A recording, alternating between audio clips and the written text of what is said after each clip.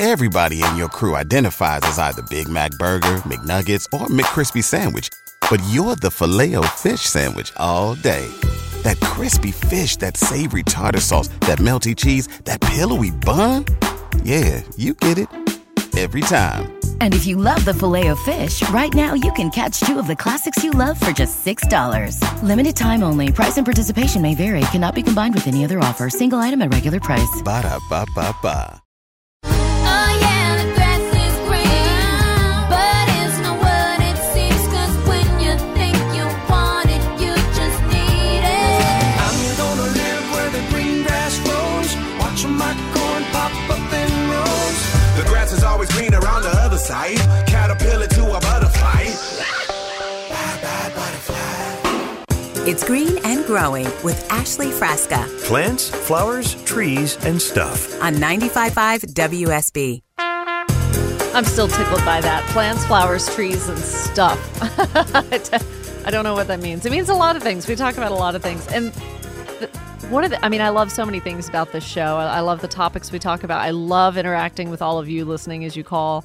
But I love the freedom to just kind of cover whatever topic I want. I mean, I talked about the Communist Party of China buying up farmland in Georgia. I talk about the Great Backyard Bird Count that's coming up in February. I mean, we talk about lawnmower maintenance and how to best store your mower and your gasoline equipment for the wintertime. Like, who knows? That all falls under the category of stuff, I suppose, but I like it.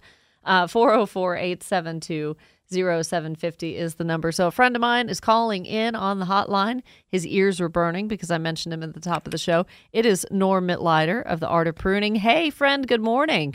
Good morning, Ashley. So, yeah, at the top of the show, I was like, am I Japanese maple expert? The guy that I always bug when I get a good Japanese maple question. And you and I have been out in gardens together, and you've been so gracious to let me follow you along at some clients' properties and kind of see you in action and see the work you do. And you love it. You're so passionate about it. That's why I'm still going.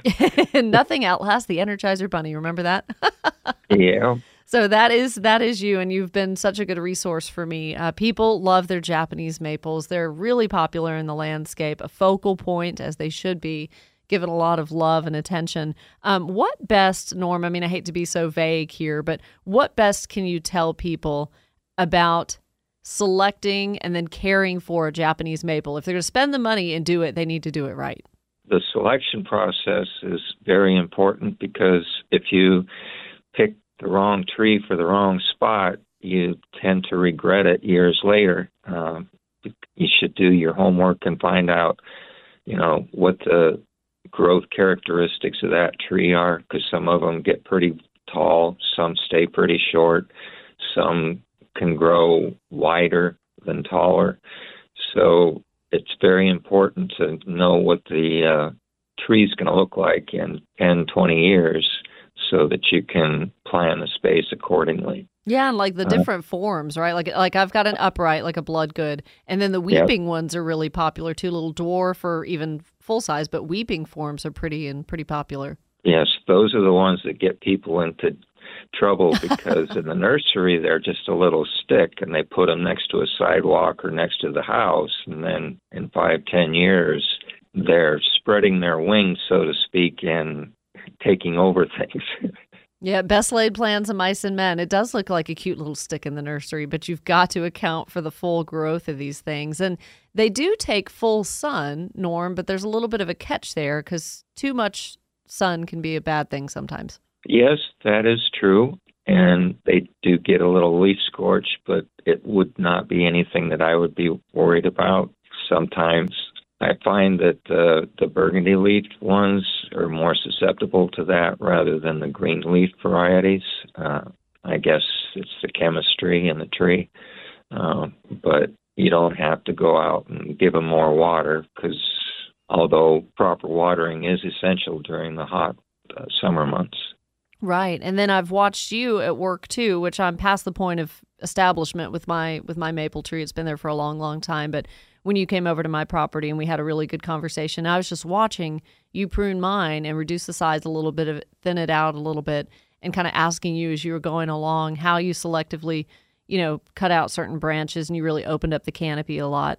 Talk to people about, it seems intimidating, but can they prune their own Japanese maple if given the right information? Well, that's the important thing, the right information, Right. because there certainly is a lot of information out there, and not all of it is correct.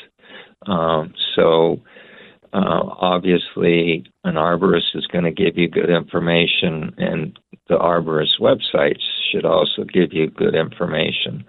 But some of the links on when you Google something isn't always the right information. Right. But the important thing whenever you're trimming a tree or a plant is always, trim back to growth points and never leave a stub.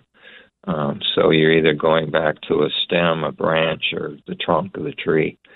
And that's the important thing. And, you can always go in and clean out dead and crisscross branches. And you're trying to look at your tree and envision what it should look like down the road 5 or 10 years.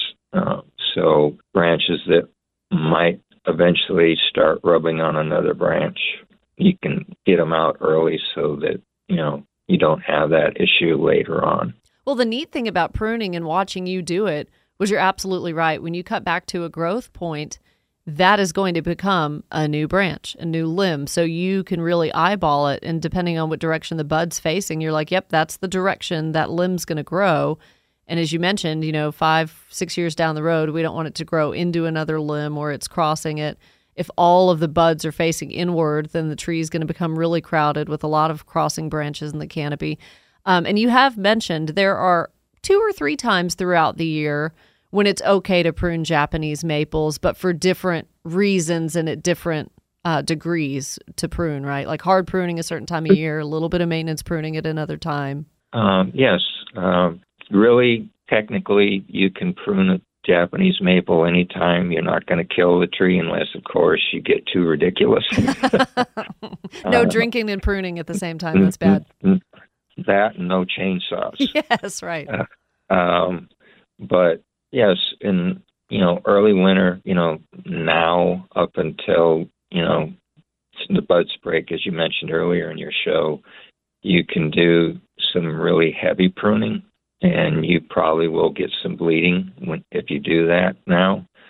But it's not, again, going to be detrimental to the tree. I usually don't try and do any pruning now. I wait until, mid to late April to start, and that's when I start, doing my maintenance pruning. Now, are they fully leafed out by then, by April, so you can really see what you're cutting? Yes. Okay. And I always prefer trimming when the leaves are out. That way I have a better idea of what it's going to look like as far as the leaf canopy. Naturally, in the wintertime, you don't have any leaves, so you can really see the structure of the tree. But I prefer having the leaves there so that I know how much spacing and airflow I'm creating by what I've pruned. And talk about maybe a time of year where you absolutely don't want to prune. It's just a bad idea. That, I would say, would be the summertime, because this tree is kind of going semi-dormant to try and get through the hot weather. Mm-hmm. So July and August are 2 months that I would highly not recommend pruning a Japanese maple. And that's easy to remember for folks, because think about it. If the tree is in a little bit of a protective mode and, trying to get energy reserves to go into the fall and wintertime, well, we don't want to be out in July and August either. It's too hot. We have to protect ourselves from the heat, so the tree is doing much the same. Speaking with Norm Mittleider, who's a certified aesthetic pruner and my Japanese maple expert, really quickly, Norm, I don't know if I've ever let you explain this in your own words. Certified aesthetic pruner, that's not something you find every day. What does that mean exactly to have that qualification? Well, in a nutshell, it means a lot. It's just similar to the credentials that a certified arborist has, only it's regarding, pruning. There are a lot in my business that are both a certified arborist and a certified aesthetic pruner. But it is somebody that has gone through training and has been tested, and they know what they're doing. Yeah. I am fortunately the only one in the state of Georgia with that certification. That's amazing. But there are quite a few throughout the country, and there are more becoming certified aesthetic pruners every year, so that's a good thing. And like cultural techniques, like say in the Asian countries, when you think about bonsai and things like that, that's kind of when this can really come into play to make different tree formations that not just every old landscaper knows how to do. Oddly, you say that because that's kind of where the program got its start. It was from Dennis Makashima out in California, and he was teaching classes, and it really caught on, and it's really spread across the country now. Yeah, see, that's so neat. And when you see stuff in bonsai form, it's just really, really fantastic. And the homeowner needs a little bit of knowledge to be able to maintain that shape and that form, or at least hire someone that knows how to. Norm, if you don't mind, stick around. We've got to go to break, but when we come back, I want you to be able to talk about transplanting Japanese maples. That is sometimes the case. As you mentioned, people buy these cute little trees at the nursery, and then they become a little too oversized for the area that they're in, whether it's near a sidewalk or kind of a recess in the house, say in front of dining room windows or something, when it was really dwarf and cute. Now it's just too big, and people are like, okay, well, I either got to cut it out or transplant it. So can I pick your brain on that when we come back? Sure. Love it. Okay, 7:18 here on a Saturday morning. It's Green and Growing on 95.5 WSB. So much more to talk about, too, so Norm's going to hang on, and you can call in as well. I'm here with you until 9 o'clock, guys. 404-872-0750. We'll be right back. The weather update for the weekend brought to you by Finley Roofing. Beautiful day today, just like yesterday, a high of around 60, maybe a little breezy at times. Rain moves in tomorrow afternoon, tomorrow evening. I have only 48, and it's going to be wet and rainy at least through Monday morning. The complete forecast comes up in less than 10 minutes. So I've got Norm Mittleider with me this morning. We're talking about Japanese maples, and I can't wait to talk even more when he joins me in the studio on Saturday, March 2nd. We're in person. Well, we're live right now, but we'll be in person with one another on March 2nd. But so one of the big topics we wanted to tackle, Norm, was transplanting Japanese maples. My gosh, give me what you know. I mean, what size? How do I even go about doing it? The right time of year? It seems intimidating. Yes, it can be, and naturally it depends on the size of the tree. If you have a larger tree, I would definitely search out, a good landscape company, because you don't want to break your back trying to properly dig up and move the Japanese maple. So definitely go down that road if it's necessary, but a lot of times you can move one without too much trouble. And the important thing to remember is that you do not want to transplant a Japanese maple once it starts waking up, and that's usually, Valentine's Day. So February 14th is your cutoff for wanting to move a Japanese maple, and do not move it from that point until the end of March. Yeah, that's going to be so disruptive to it just trying to do its thing. Yes, and similar to what you had mentioned earlier about pruning, that is the one time that you do not want to move a Japanese maple. It's the worst time because it can lead to it potentially dying if you don't take the proper care when you do move it at that time. So you want to stay clear of that, but you want to, if the tree isn't, maybe a caliper or two in diameter, you can usually move it and just dig out about 18 inches maybe to get somewhat of a good root ball. You're talking horizontally from side to side. Yes. Mm-hmm. And a lot of you want to obviously have the hole prepped before you dig up the existing tree so that it's ready to go in the new hole. And then obviously try and plant it a little bit high. I always liked having it a little higher, 1 or 2 inches, maybe sometimes 6 inches, depending on how the water drains in that area. So that's important.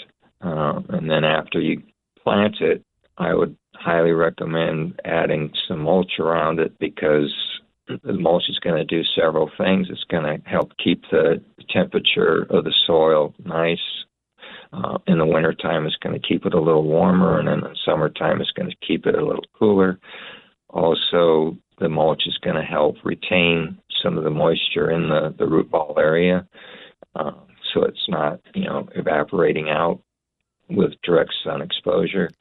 And then the other benefit is, you may notice that over time, sometimes your roots start being exposed. Mm-hmm. That it wasn't that way when you planted it. Right. But what happens is when it rains, that those little rain pellets are eroding away that dirt over time. So that mulch will prevent that from happening. But that's kind of normal behavior. It's okay if we start to see some of the roots above ground. That Yes, doesn't mean that we bury them in dirt, right? It's not detrimental to the tree, Yeah. but, it is, helpful to have that Well, mulch Norm, around there. I've got so many more questions, so I can't wait for you to be in studio, and we'll take calls, too. We'll have time to take calls from people about their Japanese maples, and hopefully they'll all get those questions in for you when you're here in person. But thank you for taking the time this morning and telling us what the right thing is and what the wrong thing is, and we'll catch up with you real soon. All right, March will be here before we know it. I know. Can you believe it? Well, have a good weekend, Norm. Hello to everybody, okay? Okay, you too as well. Great conversation. I love that. All right, when we come back, more of your calls and organic gardening. 404-872-0750.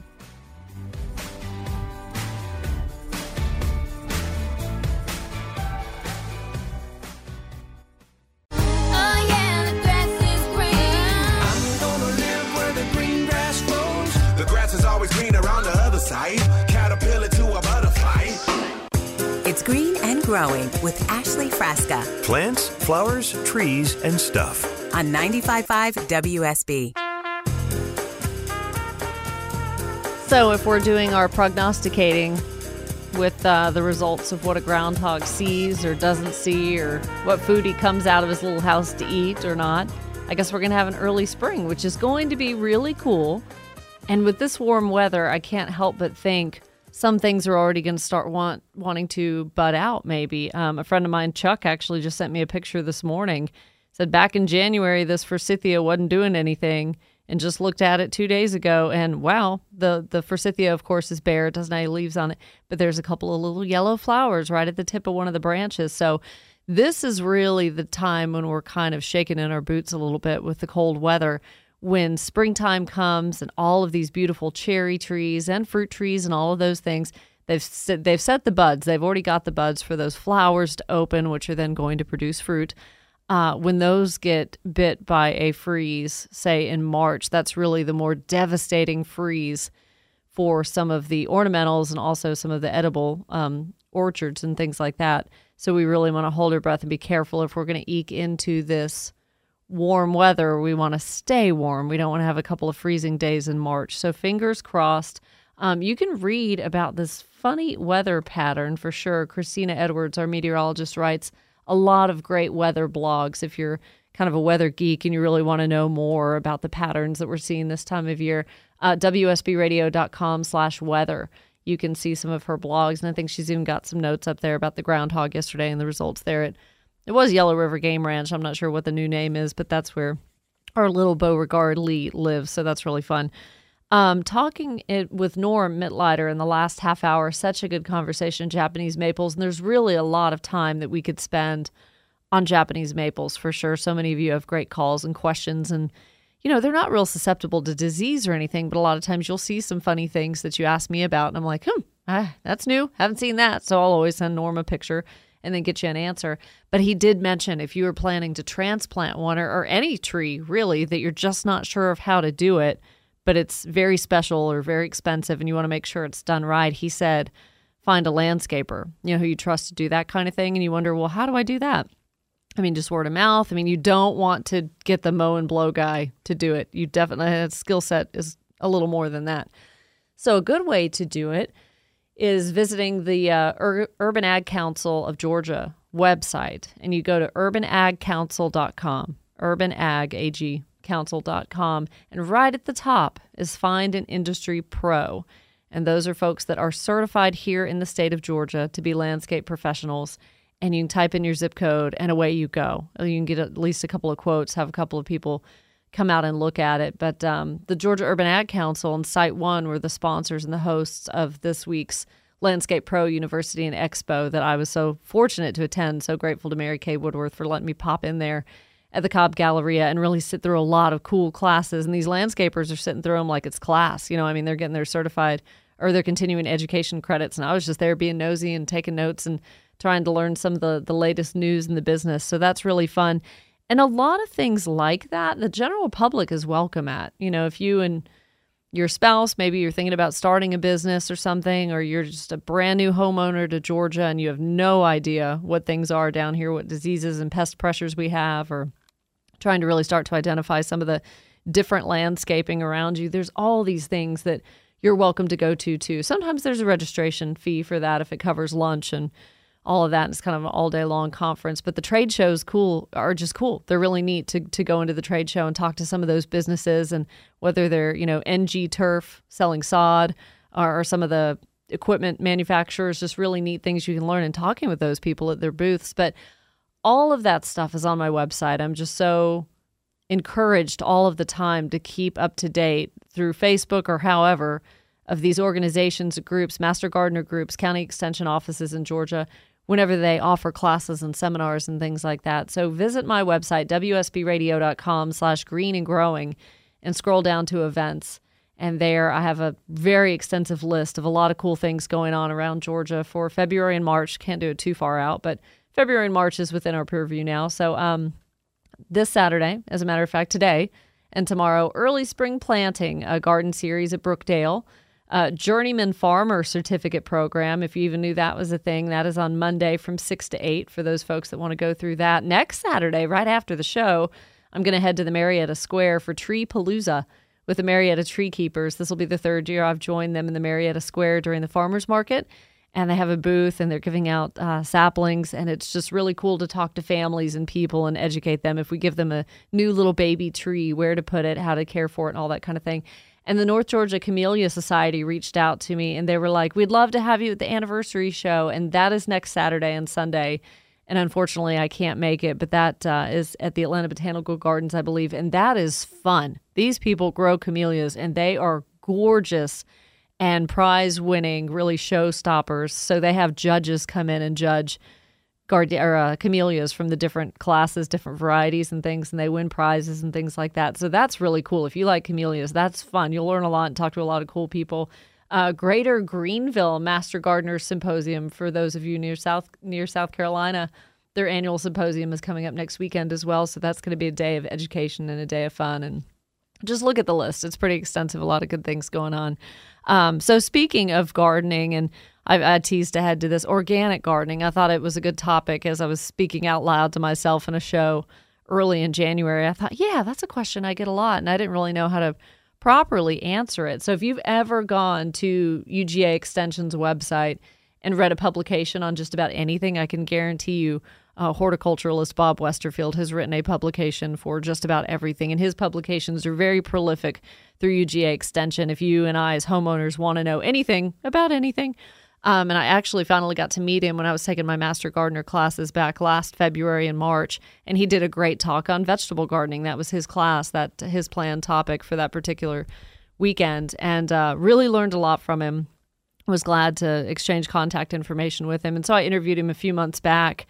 We talked about a lot of different things, garden myths, and maybe you've heard some of those talks on previous shows.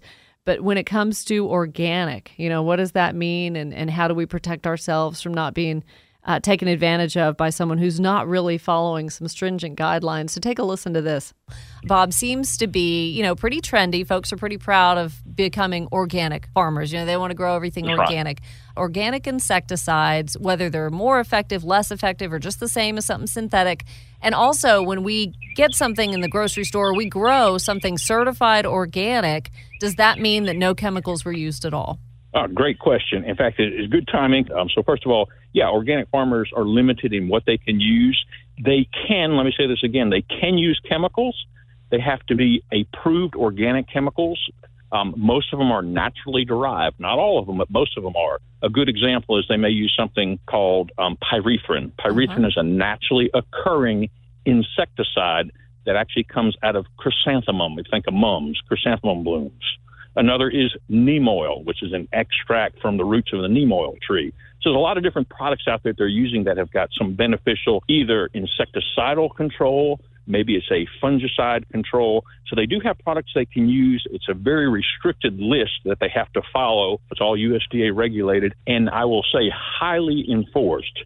So if you buy a product that is certified organic, they have gone through a rigid inspection where inspectors come out, they inspect the farm, they pay a lot of money to be inspected. They have a very limited base of what they can do. They have to use all organic fertilizers. That means, no 10-10-10, Miracle Grow, anything like that. It all has to be naturally derived.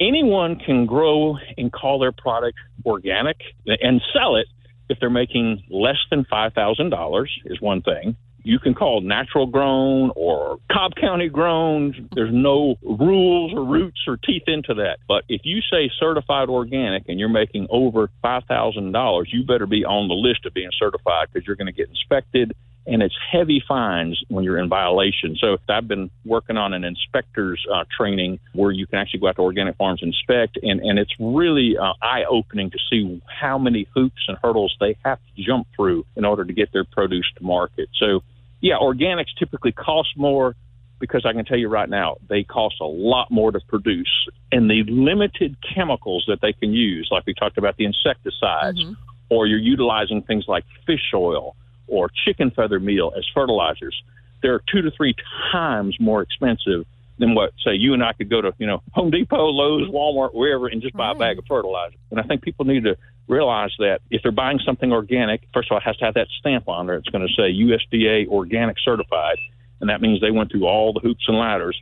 If someone's got a stand up there and just says organic on top, and then when you go to look at the products, you don't see labeling and so forth, they could be in violation. So it's pretty interesting. And what about OMRI certified? You see that, OMRI certified? So that's the Organic Materials Institute or whatever, and they have a tremendous long list of what you can use and you can't use. Okay. It's not inclusive because there's stuff being asked about and recertified and changed, but it's a very thick manual of products, and it's not just things like we talked about some of the neem oils and the pyrethrins.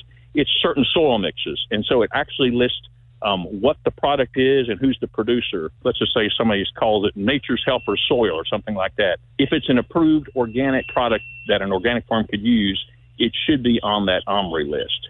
So they have to go through there and make sure it's on that list and so forth. It means that a USDA certified team has gone to that product. They've looked at it. They've evaluated it. They look at not only what the natural things are, but if there's any what we call inert ingredients, which are like filler ingredients. Okay. And then it gets determined through a board if it can be used or not.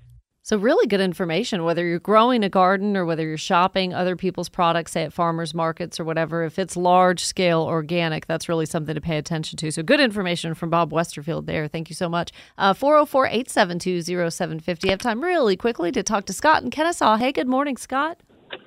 Good morning. How are you? I'm great. What's going on? Well, I've been working in the yard, and I got all the poana coming up. I need to find out the best way to get rid of it. I know the pre-emerger should be put down here in the next couple of weeks, but how do I get rid of the stuff that's already there?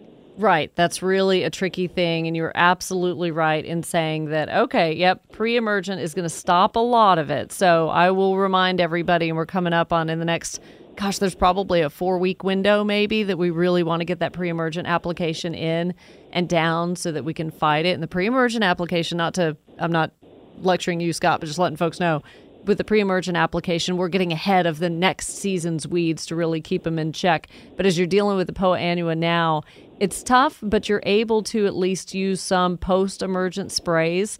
There are some labeled for annual bluegrass for Poa annua, so you really got to look kind of carefully at the label in the big box store, being able to find the right chemical, which is escaping my mind right now, the right active ingredient. If you don't mind, give me a minute because I'm up against the clock here, Scott. Keep listening, and when we come back, I'll actually give you some products. I don't know why, probably because I haven't finished the first cup of coffee that I brewed at 5:30 this morning. the active ingredient and the chemical that you need is not coming to my mind. So hang in, and I know a lot of you want that answer too. So we'll be right back. It's Green and Growing on WSB. I would say, you know how it feels when you're looking at the clock and you're up against a break and then a word's not coming to your mind and you just feel like an idiot? Well, that just happened for those of you. Scott had a great question about applying herbicide to Poa annua, right? Annual bluegrass, and there's perennial types, and it's crazy. And the best time to do a pre-emergence herbicide, he referenced that. Like, he's like, I know I got to do that to stay ahead of it. And anytime it drops seed, when we're doing pre-emergence herbicide, that's going to work in the soil. Once those seeds start to germinate, it's going to go, knock them back at the knees. And you'll still have some that make it, but a lot less. The actual right timing for the pre-emergence herbicide, though, since this is thought of as like a winter annual, we got to get it out like September. So that's the best time, because then now you're seeing it and it's like too late. So for most effective control over this annual bluegrass Poa annua, even as far back as August, you just got to get that pre-emergence in the ground before it starts to seed. So August to mid-September, Scott, is the right timing on the pre-emergence for that. It's not going to do a lot of good now because that's going to die out in the summertime. So if you put the pre-emergence down for it now, it won't be as effective. It'll be great for other things, for summer weeds, but not Poa annua. The chemical I was trying to think of was imazaquin. That is the active ingredient. And the product name is Image, which is, a knockoff of imazaquin, easy to remember. Image for nutgrass. So you can certainly use that to control it. But I think fescue, you cannot use Image in fescue because it can't tell the difference between the fescue and the annual bluegrass. So, but if you have any other turf type, Image is going to be a good one too. Deep and infrequent irrigation. Think about this when we're actually doing good cultural practices for the turf. Irrigating for longer periods of time so that water soaks into the soil and not doing it as often, that encourages grass roots to establish and grow a little bit deeper. That may improve the ability of that grass to really strengthen and kind of outcompete the bluegrass a little bit. So that's a good cultural practice you can keep in mind. And proper mowing height and frequency and how you maintain all of that is going to keep, the annual bluegrass, the Poa annua, is in with your turf. So mowing it along with your turf, keeping it from going to seed when it really wants to, and spread all the seeds and stuff like that is good cultural practices as well. If you're overrun with it, I would probably say bag your grass clippings and carry them away to get seed heads out of there rather than just, grass cycling and letting the clippings fall back into the lawn. But imazaquin is one. That's an active ingredient. And also another one, of course you can use Roundup, but you got to be really careful because it's going to kill anything it comes in contact with. And atrazine. Atrazine is another one that starts with an A, Atrazine. Yeah, just like it sounds, atrazine. So there's some good ideas of how to get after annual bluegrass, Poa annua. Again, the best time to really try to get ahead of it is in the fall, August, September, when summer's winding down, so that any seeds that germinate in the cooler weather are knocked back by that pre-emergence herbicide. Thank you for that. Sorry, that was a really roundabout, long way of answering your question, but very good question. I know it's frustrating to see it now.